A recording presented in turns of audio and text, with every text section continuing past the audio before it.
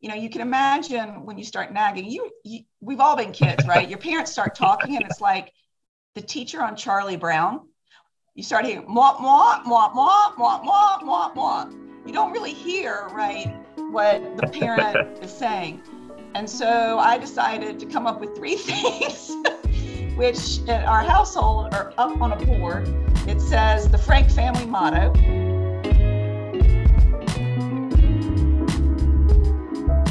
This is Harsha. And this is Eric. And welcome to Third Coffee, episode 6. Episode 6. This is a professor that is near and dear to my heart, that has been with me really from the start of my Darden experience. Mm-hmm.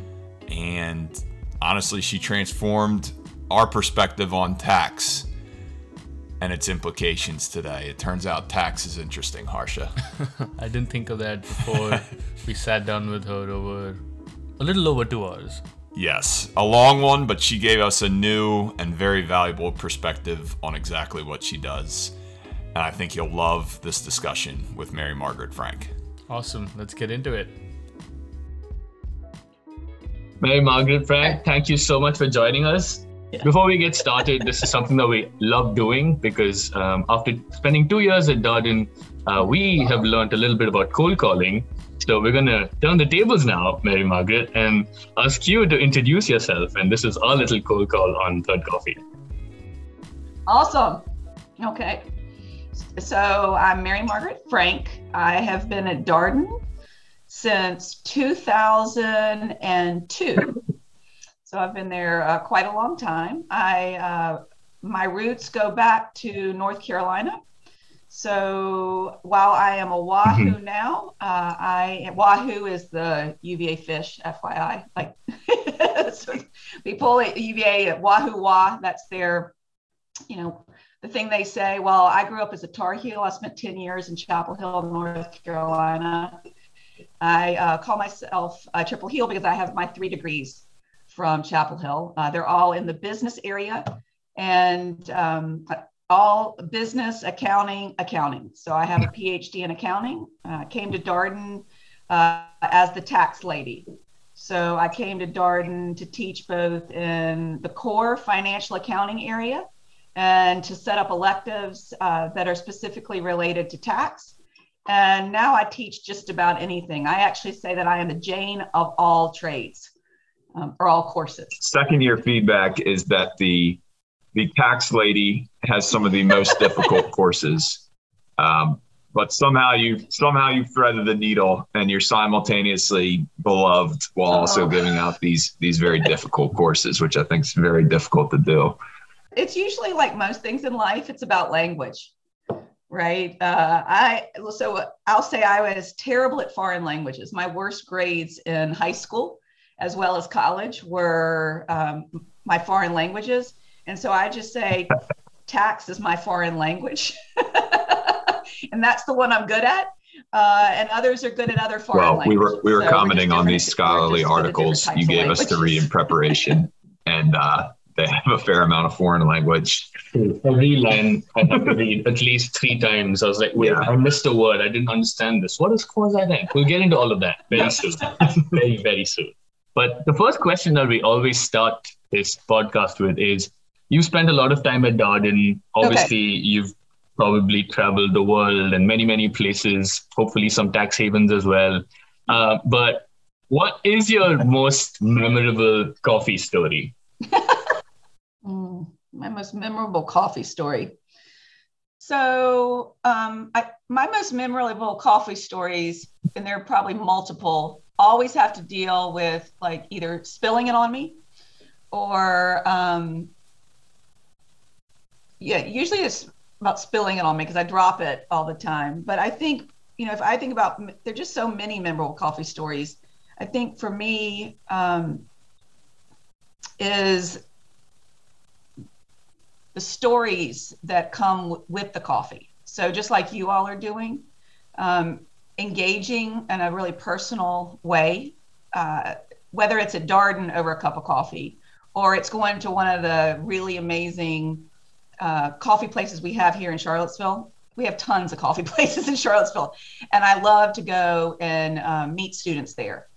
And so for me, and it's not just students, right? It's when alumni come back and we meet at like, it's just sort of a darn thing, right? We meet at a coffee place and being able to catch up on those stories.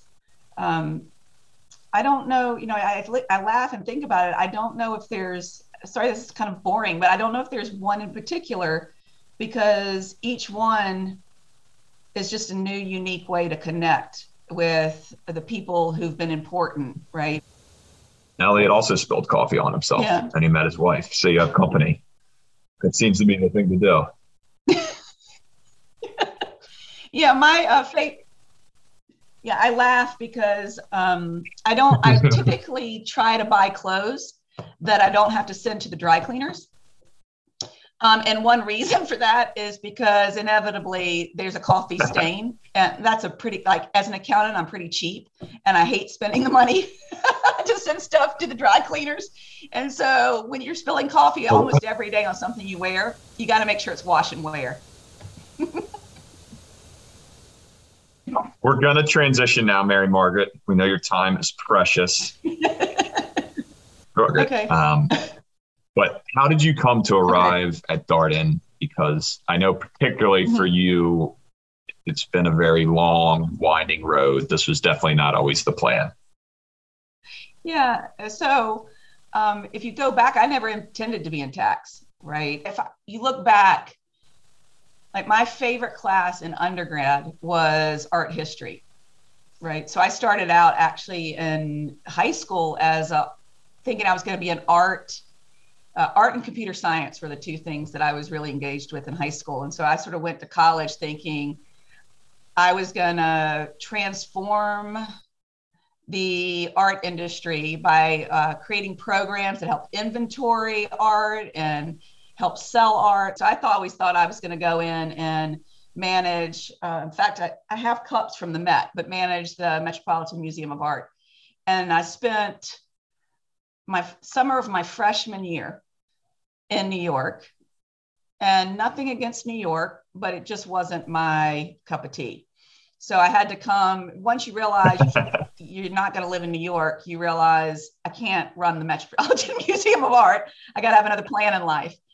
So then I was going to open a Southern art gallery, and because folk art was just coming up at that point in time. And I went to go to this presentation. I don't know if any of you are cyclists, but Performance Bicycle is a company that was started out of Chapel Hill, North Carolina. And it was started as a mail order business, like a specialty, like for cyclists, big time cyclists. And it had grown into what it is now, which is you've got lots of stores across the country. And I sat on the front row and eagerly waited to ask my question and raised my hand. And he called on me. And my first question to him was, if you go back to school and take any class over again, what would you take? And without hesitation, I mean, not even a pause, he said accounting. And somehow that just changed the course of my life forever. So I went into accounting. And then when you get into accounting, it becomes, so are you going to be audit or tax? That becomes the big question.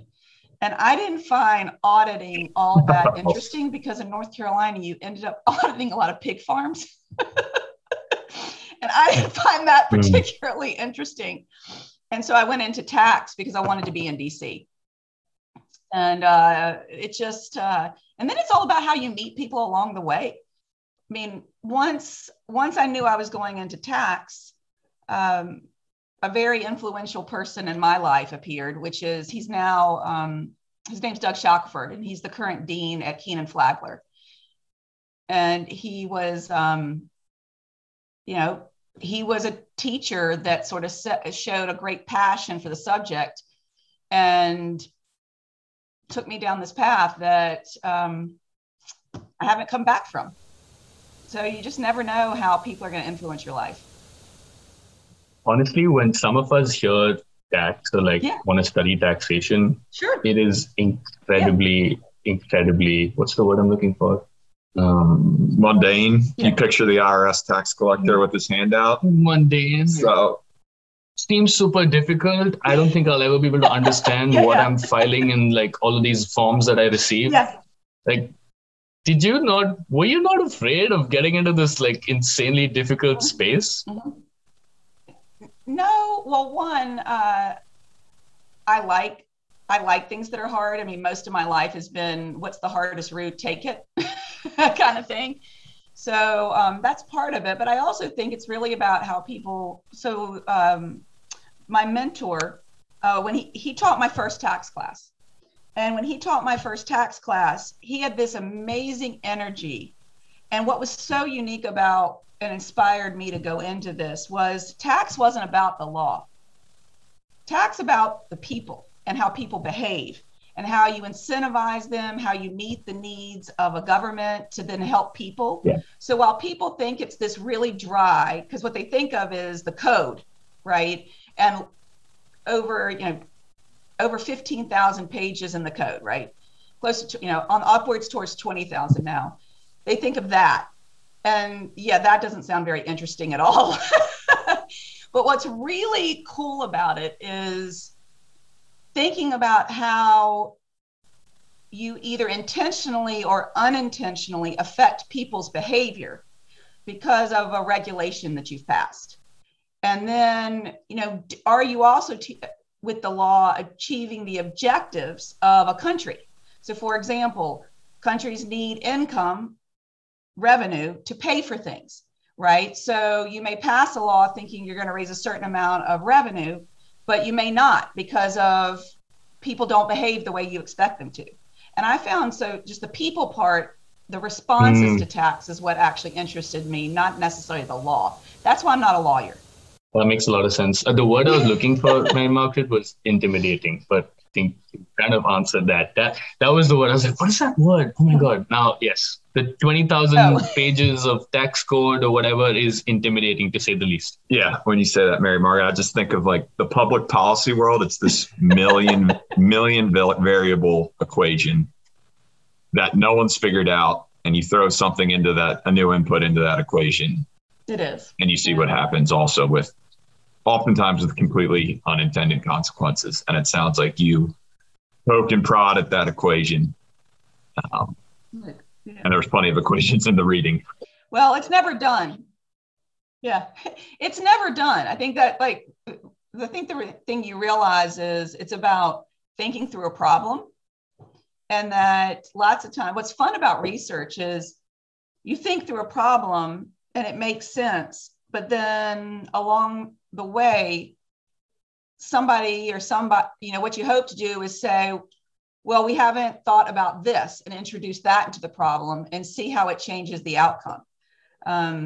Because, lots of times the way we think about things gets really sort of locked into a box, right? And so we start believing the world is just like this box, right? But actually, what I find is sometimes the world moves on from the box, but our research hasn't. And so this constant pushing back and forth between what does the world look like in an idealized setting versus what does it look like in reality is a constant push and pull, because the reality, what you're trying to understand in the reality is it a one-off, right? Is it something that's just happened once and it's not really, I'm not sure the word I'm looking for. It's not a pervasive phenomenon, right? Versus have I got something that is pervasive and meaningful, right? Because lots of times you can look at a situation in reality and think the world is defined by that, but really it's only a one-off, right? And that's why research is nice, because research helps you try and disentangle what's dry, is it a one-off or is it something that is going to be sustainable? We understand that particularly for your field, the data set is super messy and you're trying to untangle a lot of things within that data. But let's transition, because along the way, you got out of the art game. You might have visited a pig farm or two and decided you didn't want to do audit. But I think along the way, you also started a family. And I absolutely love this, Mary Margaret. Can you tell us about your your family motto? Yeah. So I guess the teacher, I'm now more of a teacher than a tax person. And so, my big thing with teaching is that, especially when you're teaching, as y'all pointed out, something that has 14 plus, 15 plus thousand pages, right, is how do you help people walk away feeling like they have something to hold on to? Because when there's too much information, right, there's nothing to grab onto. And so what I try and do when I teach is have words that I use that give people something to hang on. So I'll frame everything around 3 words, right, or 3 ideas, so that and everything ties back to those 3 words or 3 ideas. So if they get stuck in a situation, they won't remember the little things. They'll remember the 3 words that they anchor on, and then that can help them sort of think through, okay, what is it again that she meant by those 3 words? So I did that, brought that home when I had kids. And so, you're starting to, when they're babies, it's one thing, right? They don't say much, but as they get older, they say a lot, and you end up trying to help them. I'm trying to think the nice word here is, you're trying to help them grow to be good citizens in society, right? And sometimes that requires discipline. Sometimes that requires, nagging. And I felt like the nagging was getting too much. And I just didn't really like the nagging. And, you can imagine when you start nagging, we've all been kids, right? Your parents start talking and it's like the teacher on Charlie Brown. You start hearing, mwah, mwah, mwah, mwah, mwah, mwah, mwah, mwah. You don't really hear, right, what the parent is saying. And so I decided to come up with 3 things, which at our household are up on a board. It says, and the 3 things are resilience, responsibility, and respect. And I felt like everything that I was trying to teach my kids that I thought was really important in life fell into one of those 3 buckets. So if they could remember those 3 things when they left the home, which one is getting ready to do very soon, that they would have something to anchor on. So we call it, yes, we have a Frank family motto at our house. Would love it. That's incredibly business schooly too, to have a tagline or a mission statement or corporate mission statement for your family. Well, it's funny you say that. It's beautiful. So when I teach in class, I talk about my corporate entity, which is my household. I do talk about it like that, and the different businesses, because my husband has his own business. And then there's, the household, which, I call it the parent company and the subsidiaries that we have. And yeah. And so I just divested of one. So, you never know. I could, maybe we have room for another. I'm trying to simplify. I'm trying to get back to my core mission at my household. So we're simplifying.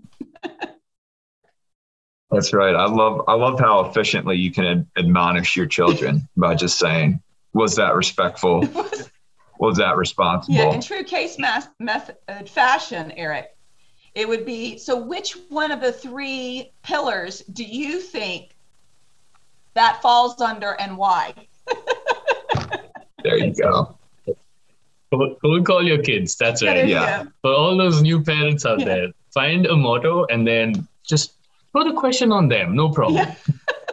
Empower them to answer their own question. So the other thing you mentioned, your art background, or your initial art interest, Mary Margaret. You're a mother, you're a professor, you're a researcher. You were a casual artist, I think, too. You dabbled. I did.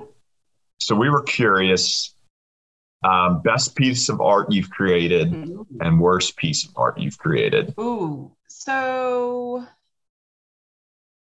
I have several up in my house. I don't know if it's the best or not, but I think one of the most interesting ones I did was in college. And it was, I was assigned it in an art class. And what's really ironic about it is it revealed a lot to me about what I portray or what I signal to people. So I was in this art class, And I was not an art major at that point. I took it my senior year. I was in business school, right? And one of the final projects, the art teacher assigned each of the students an artist. So she gave me Chuck Close. And Chuck Close is, if you go look at Chuck Close's stuff, what he does is he grids out the canvas, okay? And then he paints with his thumb. He paints with thumbprints. And so what I did was a self-portrait. It's actually hanging in my house of myself, my senior year, and it's painted with my thumbprint. And I had black thumbs for probably a month.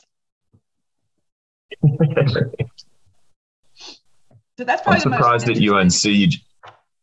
UNC with their foot logo, you didn't put your whole foot on there and create a portrait that way. That would be the next evolution. Yeah, it would have it was well, it was a experience. What it signaled to me is the fact that she picked that kind of artist for me clearly showed I was signaling something about being like structured relative to the rest of my class. The worst piece. Oh God. Oh, so this goes way back. I had this assignment, and I'm embarrassed to even talk about it. It was this 3-dimensional box, and all I remember, it was very morbid. Like it was painted black, and I like had a Barbie doll with her head chopped off or something. Oh my God. I mean, it was, I can't even remember, but all I remember is the black box with the Barbie doll with the head chopped off. And I remember looking at it going, does this still exist? This is not like, I can't even pass this off as good. But, you know, I can't even remember the sign. I just have that visual and remembering, I hope no one ever sees this. Yeah, there's a lot of turmoil and angst in those high school years, you know. Manifestation. I mean, Gen Z honestly might like it. You never know. Just saying. You know, I could try and find it and see if it would sell, you know. Let me ask one more Sure. quickly. And we'll only keep this if this is one that strikes you well, Mary Margaret. So we'll go back to tax. Okay. And Harsh and I just watched the movie Tenet, which is Christopher Nolan's new movie. Oh. And they introduced to us this concept of free ports where you house your expensive art collection in an airport because they're basically a tax haven for your special art. And you view it within this free port within an airport. So it prompted us, do you have a favorite tax loophole or tax haven country? Something strange. We're searching here. One of the reasons that I moved in to teach other stuff is the notion that it's a us versus them, right? It's a zero-sum game. Right? So this isn't directly answering your question, but yes, I teach people about tax havens and how they come about and how people use them. But I don't suggest whether that's right or not. I think that's an ethical dilemma that people have to address. And so, like when I teach these type of unique structures, I think one of the things I think about is what's interesting to me about the structures is what benefits, like what needs does it meet, right? So going back to people, if you think about all the stakeholders, right? What needs does it meet? What costs does it bear on other people, right? And what are the ethical dilemmas and the risk associated with it? And so to me, that's, if you going back to the very first question you asked me, that's what makes tax cool, is that it's a way to explore. It's not about tax necessarily. It's a way to explore how you meet people's needs, how you impose cost on others, how you get creative to engage in transaction that might create win-wins. And when you don't, what are the ethical dilemmas that you run into?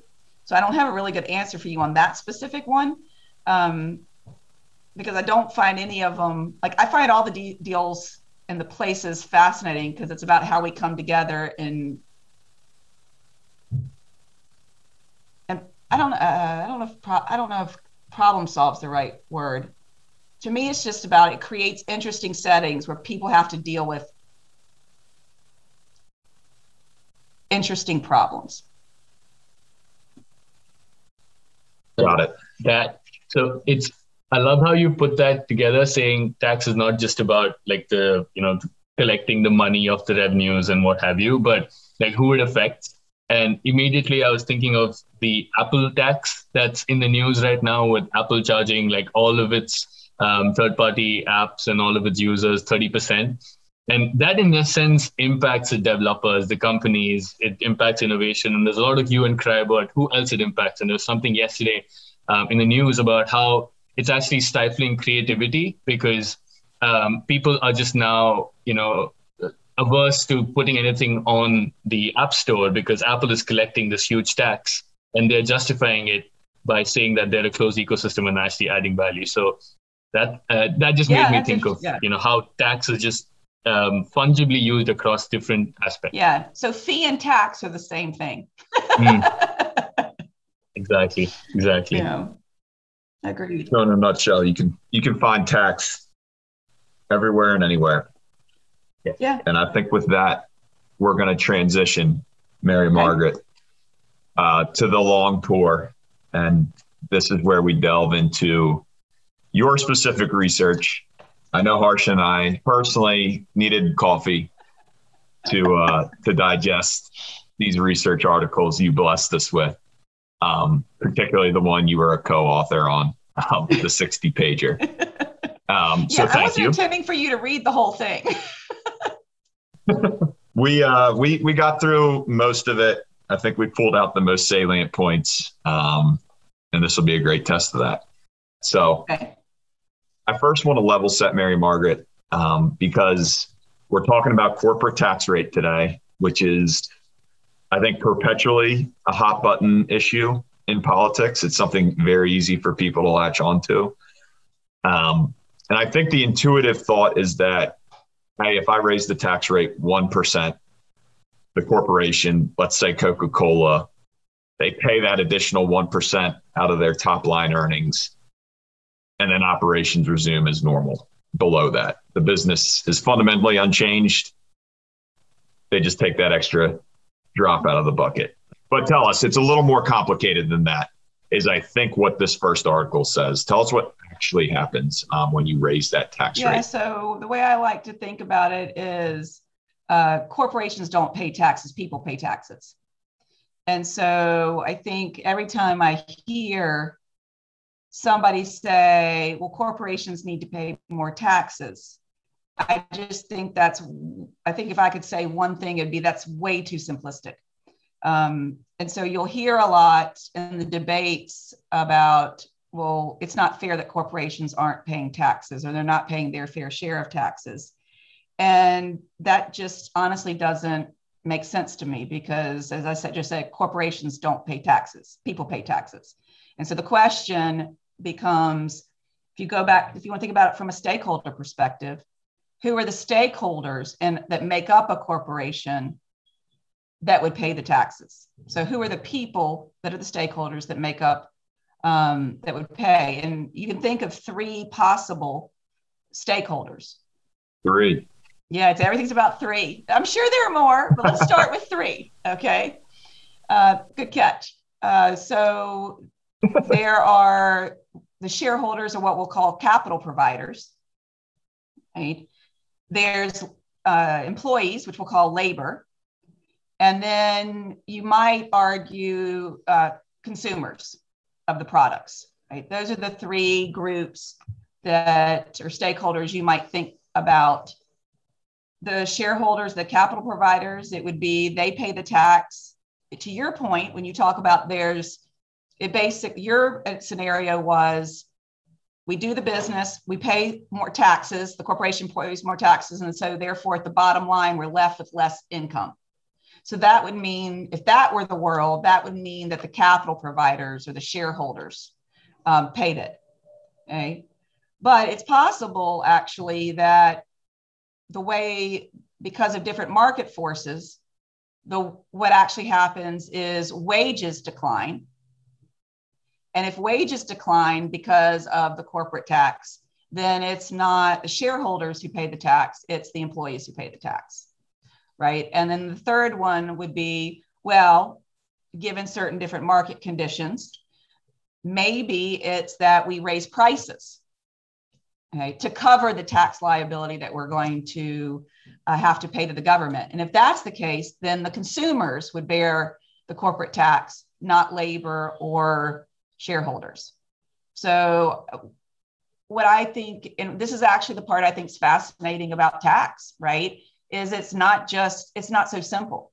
It's not just, oh, corporations pay tax. You've got to look at the entity, the humans that make up the entity, and go deeper to a deeper level and ask what humans pay that tax. Yeah, and if I was to boil it down, I guess I'm picturing people think that when you raise the tax rate, the government reaches into the monopoly man's pocket and grabs a dollar. But what actually happens is the monopoly man translates that tax down through his business in the form of lowering wages, potentially raising prices. And that's an oversimplification, Mary Margaret. But that, to your point, again, the ripple effects of a tax increase are more far-reaching than I think Harsha and I or the general public can imagine. Yeah, and I think it's changed over time. This is the part I mean about the way we think about it and the theory we think about it and how things have evolved over time. And I think what I mentioned, it's all about the assumptions that you make. One of the driving assumptions, there are lots of assumptions, but one of the driving assumptions is, are we in a world, and this is language, right, where what they call a closed economy versus an open economy. And we don't need to get into all the details about that, but basically closed is the United States deals with the United States, right? Versus 1940s, 50s right. America. But as globalization has happened, right, we are trading, we are working, like money can move across borders. We can do foreign direct investment across in different countries. That has no barriers, right? That becomes an open economy. And we're not enclosed or open, we're somewhere in between. But over time, I would argue we've gone more and more to an open economy. And one of the implications when you move to an open economy is that labor bears more of the burden from a corporate tax than shareholders. And so I'm not saying that's truth or not. There are lots of assumptions.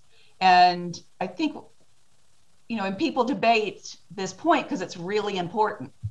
People can have differing views, but I think that, on average, we would argue that this assumption that corporate taxes are borne only by shareholders is not reality. That if we raise corporate taxes, some of it, the real question is how much is borne by labor. Hey, Margaret, one thing that you mentioned was about this openness of the economy and basically this line in one of the articles you sent us, which is capital is more mobile than labor. And you just mentioned that right now. So can you sort of break down how exactly mobility of capital internationally overseas effectively results in more tax burden on labor? If capital can move, right? So let's say the US raises its corporate tax rate to 35%. We're making widgets, okay? And every country you could make widgets, okay? When you make the widget, the return on that is, say, 10% across the world, right? So then when the United States comes in and raises the corporate tax rate, let's say it goes from 0 to 35%, all of a sudden, the people who provided the capital, the shareholders, are making less in the US for making widgets than they would if they were in a different country. And so if capital's mobile, meaning I don't have to stay in the US, and there are no barriers to me as a US like a US capital provider, providing the capital to somebody in Germany, then I will take it and I'll just go make widgets in Germany. Assuming, right, people in the US don't care whether it's made in the US or Germany, then they'll just buy the German widgets, right? So then the question becomes, oh, well, we've moved all the production to Germany. I, the shareholder, right, I'm going to get the same, like, we're not paying corporate tax now that we're in Germany, okay? But who suffered was we just moved the plant to Germany. Labor suffered. Labor in the US suffered. Does that make sense? So by capital being mobile and being able to move to do exactly the same thing, but do it in a different country, right? And it didn't affect the market for the product because there were no constraints on importing from Germany. And so I can still get the product, right? Then who's left over to hold the bag, if you want to think about it like that, is labor, because the plant moved to Germany. Does that make sense? Yeah, that makes sense. Absolutely. Yes. And I think how it was described is the plant leaves, there's still the same demand from laborers for jobs. There's less supply of jobs in the US, and conversely, labor bids down the price. Yes, that's the extra step. Thank you. Taking it to wages. Their wages. Yes. Sorry about that. Yeah, exactly. So they implicitly bear the burden of this tax. Again, we're dealing with messy data, like you mentioned, but I think there's estimates of labor bears 50 to 70% of corporate tax, somewhere within that band. Agreed. In an open economy, yes. Right. Yeah. I mean, I think it's pretty, I mean, now we only read one article, right? And so if we'd read another article, who knows what they would have said. But in the article we read, you're right, the boundaries, based on a ton of different assumptions and ways of looking at it, it seemed to fall between 50 and 75.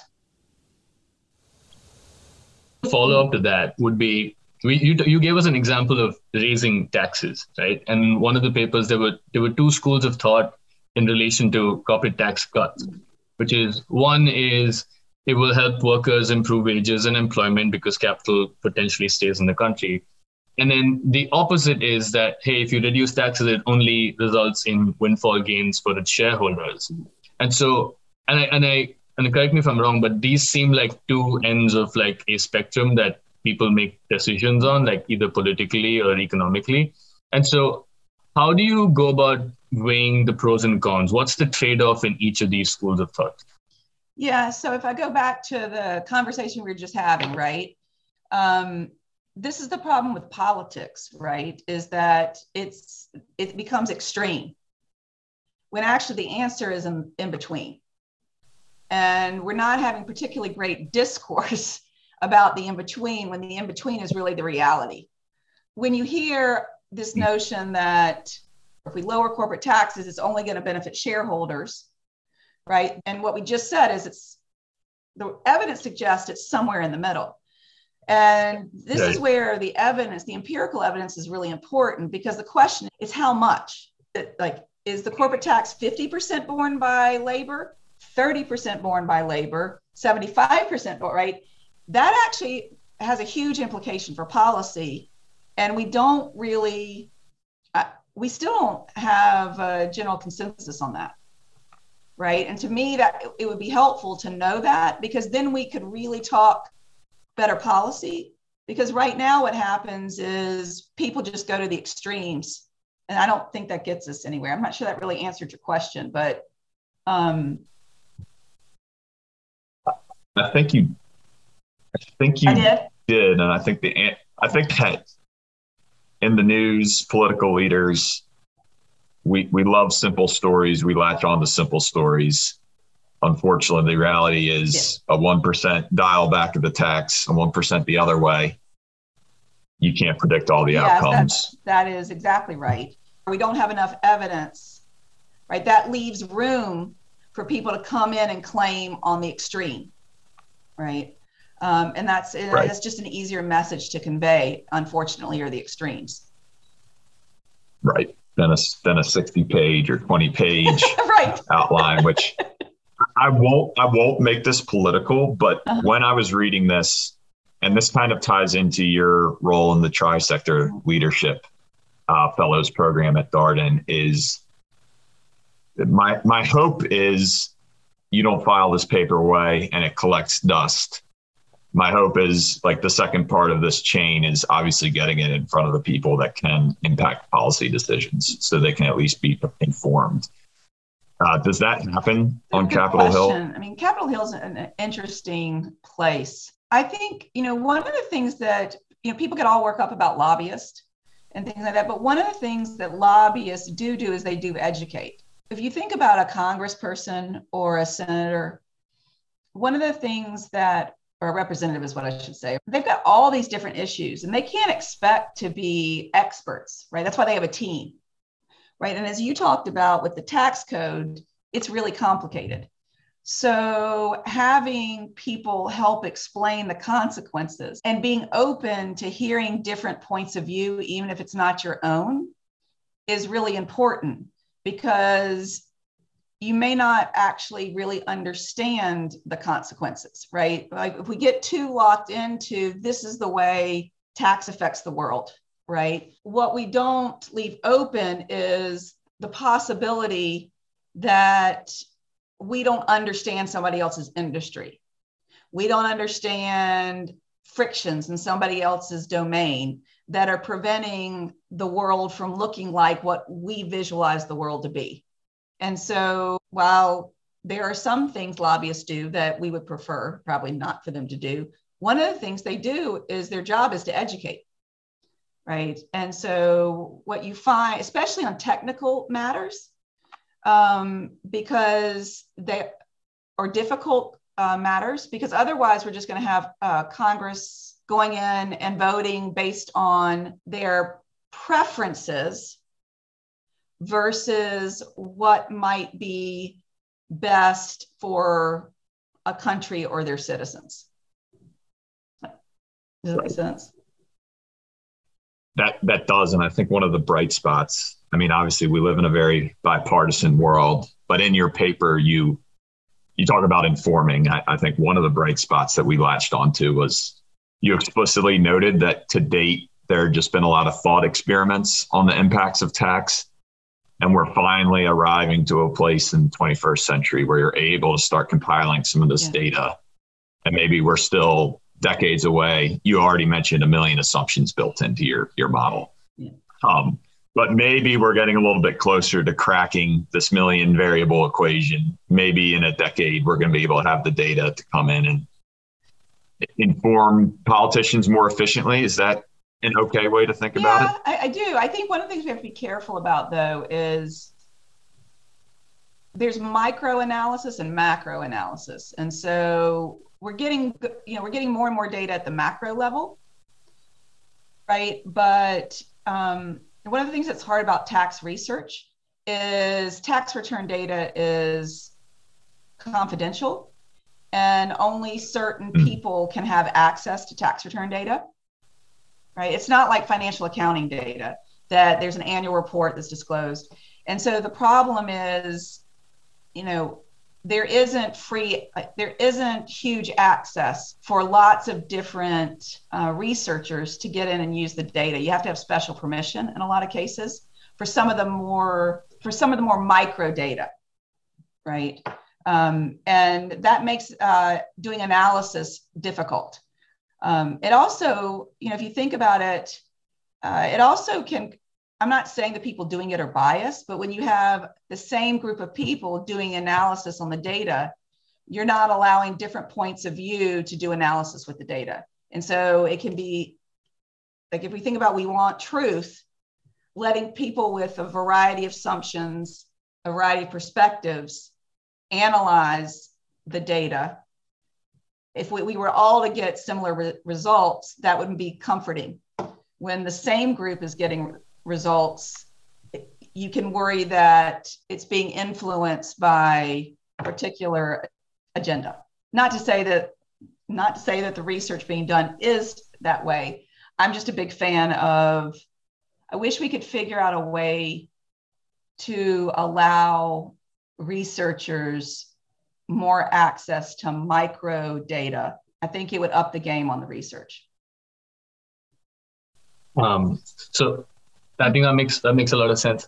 Just sort of moving away from the corporate piece, specifically, and focusing on the people aspect of things. There was one other line in one of the articles that we were reading, which said the burden of a tax on people's income is more than the revenue that the government takes, and it seems counterintuitive. I think there were numbers where I think there was like 200% of tax incidence on people in some countries, according to some studies. Could you explain how that works and why it's actually the case where people are paying more than the government actually takes from them? Yeah, I'm trying to think of a way to explain that. Okay. What they're saying is it's not one-to-one, that because of other ways that corporate tax affects the economy. Okay, like through prices. It may have a more dramatic impact on jobs, okay, that it's not one-to-one. So the loss of income to employees or the loss of returns to shareholders, okay, can be more than that they raised in tax revenue. I think there was a couple statistics in the article. I think one was GDP falls $3 for every $1 raised in tax. That's the one I was working off of. And just so we're all speaking the same language, what's GDP stand for, Eric? Gross domestic product. Okay. You just got cold called on third coffee. Darn, that would be called a technical question. Yeah, I feel fortunate I can answer that. I think my brain cell count it's dwindled. It's dwindled over this past quarter at Darden, unfortunately. Let's transition. I think we have a basic understanding of how movement in tax rate impacts the economy, and there's many assumptions built in. However, there's some ways we're trying to get more creative on how this burden of corporate tax is born, how tax avoidance can be handled. But okay, Harsha. Okay, we read this paper which you wrote, and you talked about corporate tax avoidance in that paper. What was your motivation behind delving deeper into that field? And we can break down what exactly you covered in that paper as we talk through that. So I had done several papers on corporate tax avoidance before we got to the paper that you all read. And so a lot of it was trying to figure out the sources of why people, like why do companies, and when I say companies, I mean management, because again, going back, corporations are people, right? So what is it that motivates people to engage in corporate tax avoidance? My prior work had sort of said, well, it's about the manager and the manager's, decisions, and are they aggressive or not? But that didn't explain to me the amount of corporate tax avoidance. It was one reason, but it seemed to me that there was something more fundamental there. And we have a tendency to blame management a lot without questioning the incentives we've put in front of them. Okay. And, we set up this system, and then that creates opportunities for corporate tax planning. And then we blame managers for engaging in corporate tax planning. Okay. That didn't sit right to some degree. And so one of the questions we started asking ourselves is, in trying to find evidence that it's actually the system that leads to corporate tax avoidance versus the people. Okay, and if you change the tax system, would you get less corporate tax avoidance? So, that was really where the idea in my opinion, the idea for the paper came from. And so we looked around, and there is this system called an imputation system. It's not very prevalent anymore, but it was very prevalent, especially in Europe, years and years ago. What's happened over time is the Europeans have moved from what's called an imputation system to what we have, which I'll call a traditional corporate tax system.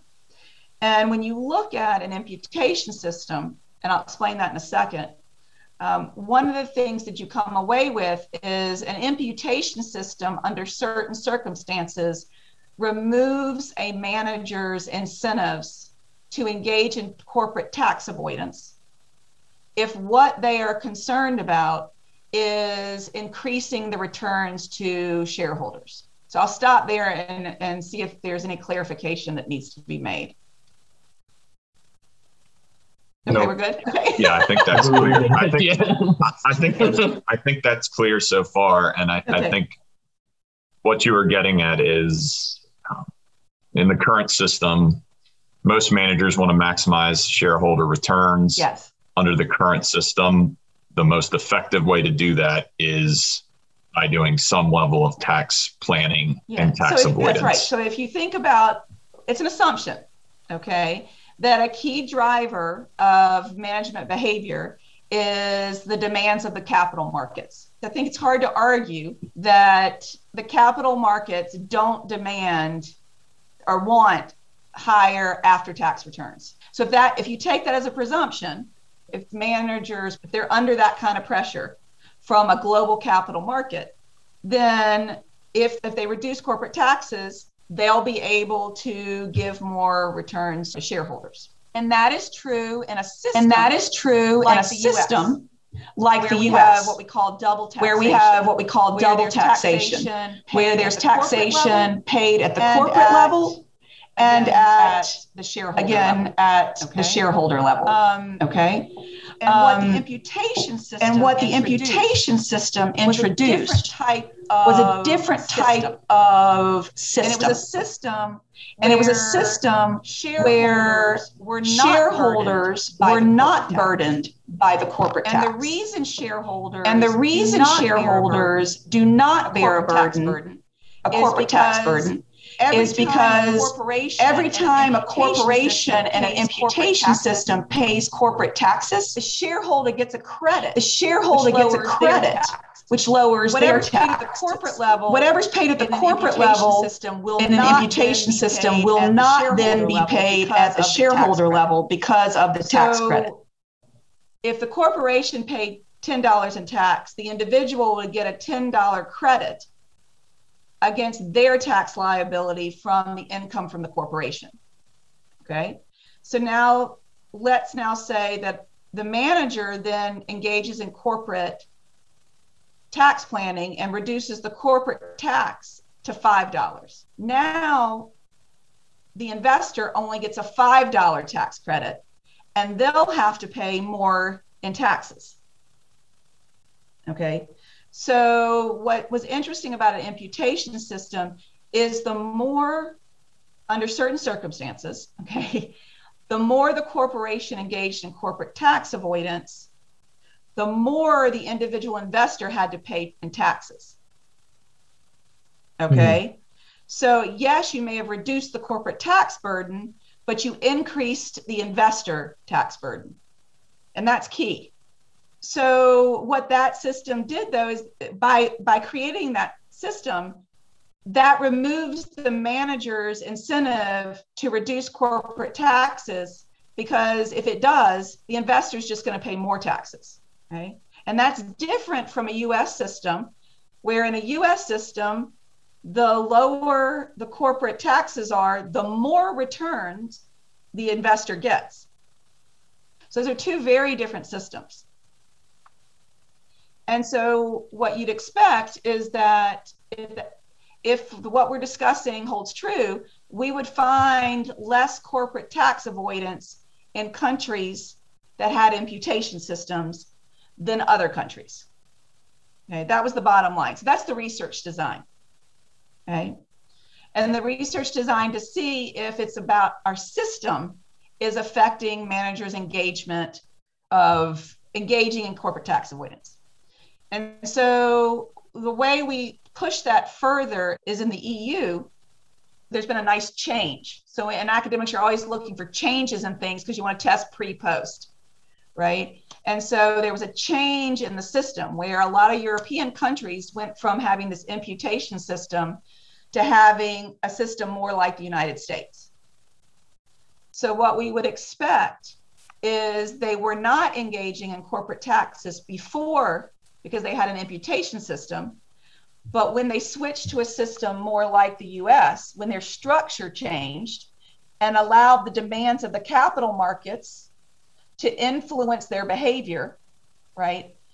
Because now when they went to a system more like the US, corporate tax avoidance allowed them to increase the returns to shareholders. Okay. Mm-hmm. And so that's what we tested. So we went and looked. So the big question was, do managers increase corporate tax avoidance in countries that go from an imputation system and go to a system where there is incentive, like in the United States? And what we found is, yes, a year after the system switched and they went from an imputation to a more traditional system like this in the US, corporate tax avoidance went up. That's the bottom line. And so then you've got a system you've created, and now you're sort of arguing on an ethical perspective, managers should pay taxes. But if they want to be competitive in the global capital markets, their shareholders are saying, don't pay taxes. To some degree, you're just recognizing the difficult situation that managers are in, instead of casting them as bad apples. And so that, to me, is just important to recognize. We don't hear it in the public dialogue enough. In my opinion, managers are cast as these bad apples, and yet they are in this situation where they are having to make really difficult trade-offs given the system that we in the United States have created. Understood. I'm going to try to distill that down. So I'm going to frame it as if I'm in the manager's seat under an imputation system. I feel comfortable paying 35% in taxes because I know those screaming shareholders, they will get a tax credit if I pay that full tax. And they'll still be happy. So essentially, the tax credit, it makes this a single level of taxation. And Mary Margaret's ecstatic. And Mary Margaret's ecstatic that Harsh and I somehow finally latched on and understood this. Mary Margaret's clapping, thumbs up. She's throwing her hands up in the air. If as a manager, I'm a good actor. The shareholders get rewarded because they get a credit for me paying that full tax. As opposed to a current system in the United States, which is a double level of taxation, where I'm the manager, I can't control that bottom level of tax on the dividend. I can control this top level. I can control this top level. So to get maximum returns for the shareholders, I better engage in tax avoidance or tax planning to maximize the return before it gets whittled down in this double level of taxation. Yes. Absolutely. Yes. Can we clarify? A couple definitions? The first, I think the shareholders is basically there's this Wall Street 24/7 machine that demands shareholder returns. That is the pressure managers are facing. Can you then define for listeners, Mary Margaret, how does one tax plan corporate tax avoidance? The mechanics of corporate tax avoidance, or just examples of how that actually happens in practice as a manager? So you ask an interesting question. That we debate in academics is sort of, what do we mean by tax avoidance? Academics is all about definitions. And so it's kind of funny to think how much time has been spent on definitions, but they are important to some degree because they change how you interpret the question and the answer. For example, what I mean by that is, when you say tax avoidance, do you mean things that you would view as ethically irresponsible? Going above and beyond restructuring contracts, moving IP offshores, right? That's one definition, right? And how much you do, you become more aggressive in that tax avoidance, right? But buying CapEx, which is depreciable, that also lowers your corporate tax burden. But yet the government passes what they call bonus depreciation, which allows you to deduct your entire capital investment this year. Tax avoidance. Is that tax avoidance? What happens sometimes is the way we talk about tax avoidance is actually not the way we measure it. And what I mean by that is when people say tax avoidance, what they mean is the extreme, which when I say extreme, I'm going to say the most aggressive. But when they go to measure it and say, oh, corporations are avoiding taxes, actually what they've included in that is things that you would expect corporations to do because that's exactly what the government wants them to do. For example, engage in more capital investment. Those are very different corporate decisions. Right. And so, when people talk about, corporations don't pay any tax, they don't distinguish between, this is just a normal part of business versus they're engaging in this planning that we think goes overboard. Yes. Does that make sense? Yes. There's a line between. Yes. There's a line between. Once again, I think you could just call corporate tax avoidance managers acting logically given the incentives in the system. Sometimes they overstep those boundaries and act unethically. But right now we don't have the ability to discriminate between those types of behavior. Not in the way that the people who are advocating for the change, not in the data they are using. There are people at the IRS who would have the ability to think through that and engage in that. But a lot of times what's used to make this claim is the financial statements of public companies. That's a very difficult line to draw. Maybe this is sort of going back. If we talked about the spectrum of definitions of corporate tax avoidance. We also talked about corporate tax avoidance. Corporate tax avoidance is viewed and the difference between like the imputation system versus the traditional system. In the early part of our conversation, we sort of talked about the fact that most people view things as extremes, like effect on capital versus effect on labor, as like the two extreme thoughts or schools of thought. Clearly, the imputation system is on one end. If I were to think of it as a spectrum versus the traditional system. We know now that we have to find a middle ground between the two. What does that middle ground look like? If there were a recommendation that you had to think of, not reform, but the current system. Amend the current system. This is why I'll never be a politician. Because my recommendation, I would never get voted into office. I would never get voted into office. So I have a tendency to think that the capital markets are such that I'm going to make an extreme statement. And then I know my extreme statement isn't practical. So my extreme statement is it goes back to corporations don't pay taxes. People pay taxes. And so just tax the people. Okay. So if what you want to do is tax shareholders, just tax shareholders. Raise the tax rate on shareholders. The issue is shareholders vote. Yeah. Corporations don't vote. And so it's much more salient when you raise taxes on the shareholders. Okay. If you raise tax on the corporation, and this is the whole point, is you don't know where that tax is going to land. It could be through labor, it could be on the shareholders. It's not quite clear where the tax lands. So to some degree, it's not very transparent. If you want to think about it like that. But if you eliminate the corporate tax system and simply tax the shareholders, because that's the group you actually want to tax, it becomes very transparent what you're doing. Right. And they vote. I mean, right. Now, let me caveat that. There is an argument by saying there is an argument for corporate taxation. Because it's easier to collect to some degree. It could potentially be easier to collect and monitor. Instead of trying to collect, from a bunch of different people, you can collect from so there's a corporation. So there's a collection issue. We are tracking. We're tracking. We are tracking. Yeah.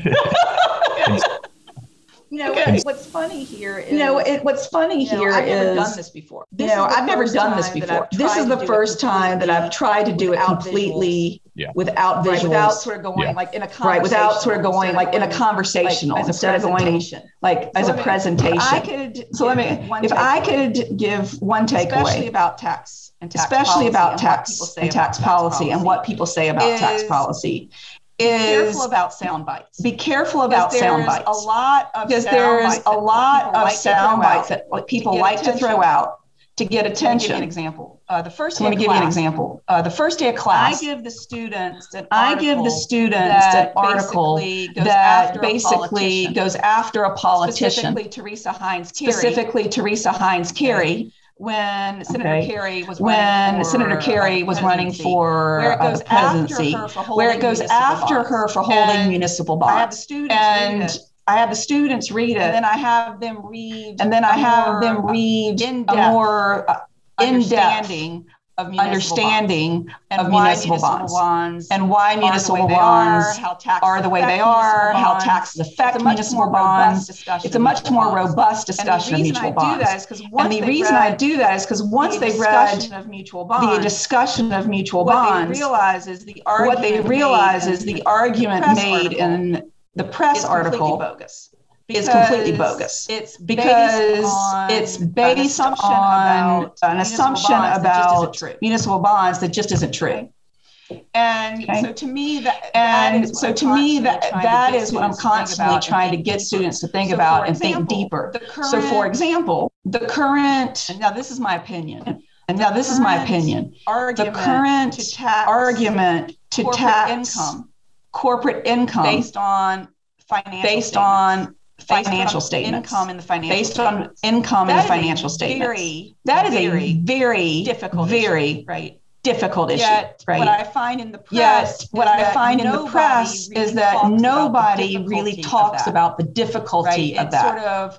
This is the proposal. And what you don't understand about it is there's a fundamental reason taxable income is different than financial income. Okay. Yet what's happening right now is it's assumed that the financial income number, the number we see on the financial statements, is the right That's a presumption. Number. It's the right number. Right. That's a presumption. It's the right number to tax. That's not necessarily true. That's not necessarily true. And so what's not being discussed is the number that's reported on our financial statements is not the right number. Is not the right number to be taxed. We throw something out there, and the media grabs the soundbite, but doesn't go deeper than the soundbite. I'll stop there because I like it. We're tracking. I think your point about assumptions and conclusions. I was even thinking as you said that. Mary Margaret. In this case. An assumption about who bears the cost of the corporate tax. That assumption in itself could fuel wildly different takes from politicians. If I assume it's 100% borne by shareholders, I'm going to suggest a wildly different tax rate potentially. Someone on the other side of the aisle. 80% of that will be translated and borne by laborers. That assumption and where you stand on that assumption can lead to wildly different conclusions. Exactly. I mean, just as human. I think about this a lot, but your point's well founded. We crave simplicity. We crave simplicity. Should we be having presidential debates? Which are a series of sound bites? Should we have them each write out a 100-page document for voters document for voters to read and comb through. It's interesting about what you just said. But this thing popped in, which is interesting to know. It would be interesting to know now versus before we had this mass. What I would, in my naive perspective, would call a mass shift in how we receive media. Right? Does the movement towards social media make people more informed? Make people feel, not that they are more informed, but make them feel more informed. But actually, they're not more informed. More informed. Before. So for example, social media, we could access data at the touch of a thumb, right? At the touch of a thumb, right? On our phones and everything. Did we sort of step back? And go? I don't feel as committed to a position. Because I don't know. And there wasn't information flowing. There wasn't information flowing. There weren't sound bites flowing to me. And so I was more cognizant of what I don't know. Willing to be like, and so I was more willing to be like, I don't know, and rely therefore on experts. That can go a bunch of different ways. That can go a bunch of different ways. But now we've got so much information flowing. And there's not. So much of it is not vetted. So much of it is sound bites. It's sort of hard to know. And it's sort of hard to know whether you're getting valid information or not. The hypothesis could go two ways. The hypothesis could go two ways. You recognize that. You're less comfortable. And so you're less comfortable that you know things because all of a sudden you recognize the information that you're getting is not very vetted. Or you could feel like you're so much more informed because you've gotten this information. You don't think about where it came from because it's hard to do. And so you feel more empowered that you are more informed, but you're actually not.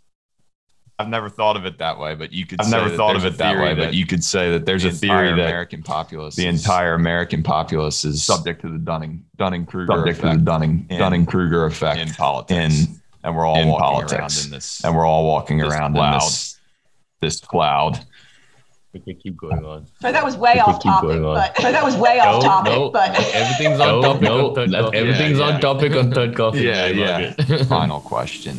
Okay. Final question. Okay. What is something? An agenda that matters to you most at Darden, professionally, broadly, or the first thing that comes to your mind, that you're most passionate about pushing. Yeah. So for me, it would be what I call, or many people call, cross-sector engagement. What I mean by that is I think it comes from living in a business school, and having a tax policy, which is more of a governmental public sector endeavor, sort of endeavor. Is this between the balance between the private and the public sector? And what's been interesting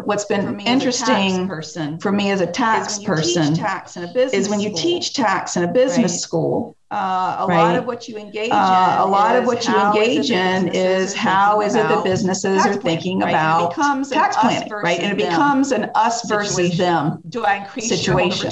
Do I increase shareholder returns, or do I pay to the government, right?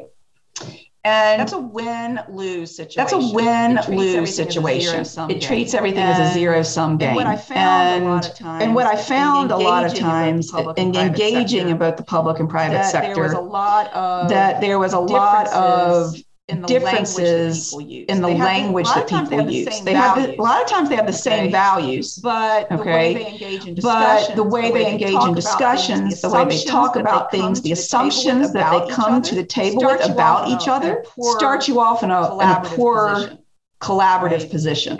Because there's this sort of, it's been painted as this adversarial role, and that is highlighted specifically in the tax area. So what I started to ask is, how is it that if we engaged more with each other and understood each other better, room for collaboration. That there would be more room for collaboration. So we started this program called the Leadership Fellows Program. Tri-Sector Leadership Fellows Program. It's very small, but for me it was a moment. It was a joint. What I love about it, it was a joint project with a student and myself. The other thing I love about it is that it reaches across grounds. So it involves not just Darden students. It involves It involves graduate students at the law school, obviously, and then graduate students at the public policy school. Because I think sometimes what happens when you get into graduate school, especially professional schools, you get very isolated in what you're doing. Your programs are pretty intense. Right, your programs are pretty intense. They're usually shorter. Instead of 4 years, right? You have 2, 3 Instead years. of 4 years, you have 2, 3 years.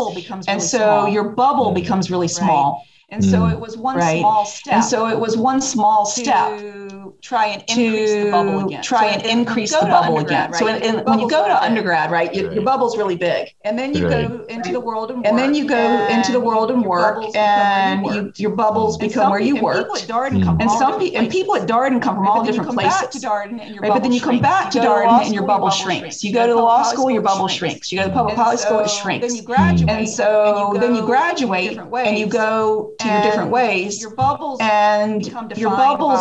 become defined by your professional schools. What we wanted to do was make those bubbles bigger, or overlap those bubbles so that you had a network that included people outside of your professional school, because when you got out there, you were going to need them when you were dealing with issues. So if you are a public policy person, what we really want you to do is have friends that are in the business world, so that you can call them up and talk to them and try and understand their perspective. That's through that, getting that informal dialogue, understanding different people's positions, that we're going to have a better path towards collaboration. Small step. And this was just one small step. My hope is it becomes one big step. My hope is it becomes one big step. For any prospective students, that application goes out. It's difficult to miss every year. It's difficult to miss. You asked me what I'm passionate about.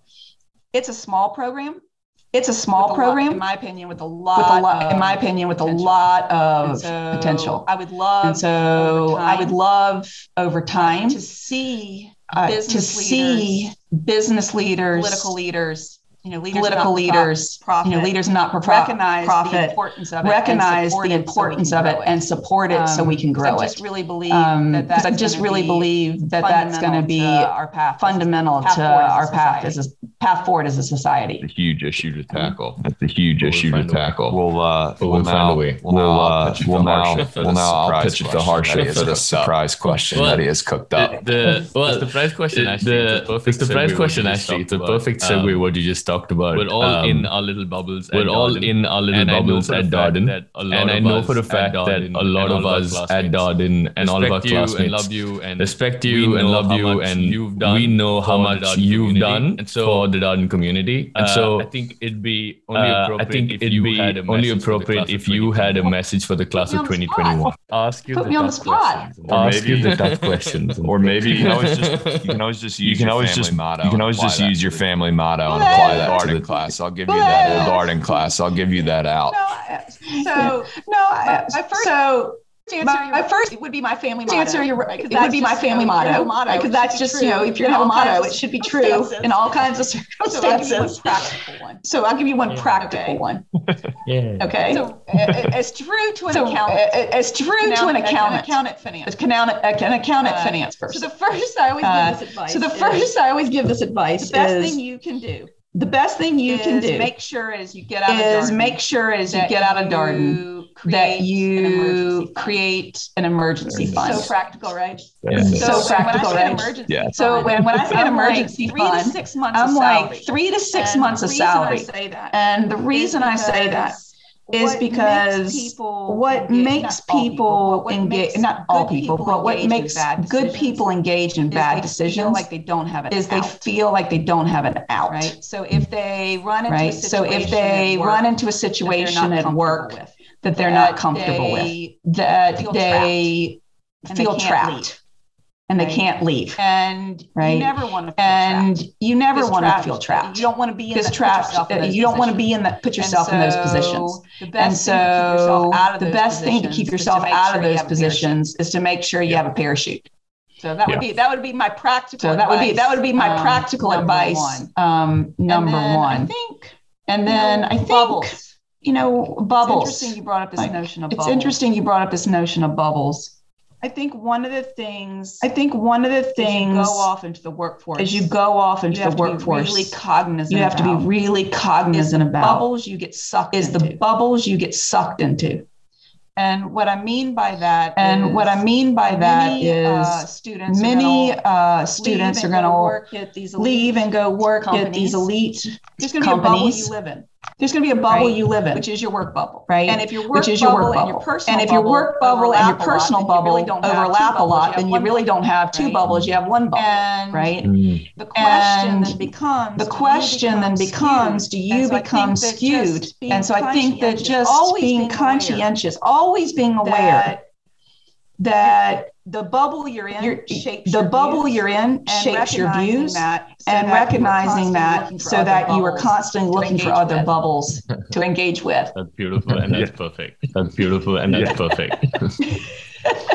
That was my surprise question. That was one of the best. I loved it. That was one of the best we got, and I best responses we got. And I think Bobby Parmar and Ed Freema would be very proud that we've somehow linked personal finance to the ability to make ethical decisions.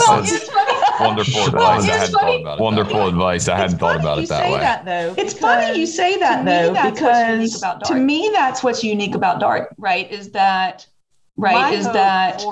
my hope for faculty at Darden is that what draws the faculty. That's a unique proposition to Darden. And that's what draws the community at Darden. Keeps the community at Darden engaged. The bubble at Darden engaged. Going back to the bubble analogy. Right. Going back to the bubble analogy. And that we shouldn't be surprised. Or the accounting. When the finance or the accounting or the ops professor engages in that way because that's what ultimately attracted them to Darden in the first place. I think I'm just going to let that we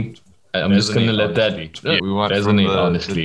We went from the depths of technicality to the realities and the life ahead. Of the life ahead. That was great, Mary Margaret. Wow, that was great, Mary Margaret.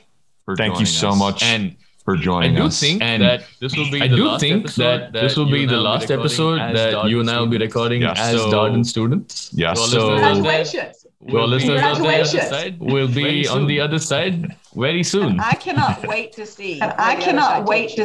Where the other side takes you.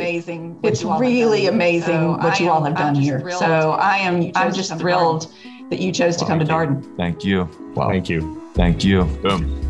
We're done. Boom. Yay. We're done. Yay.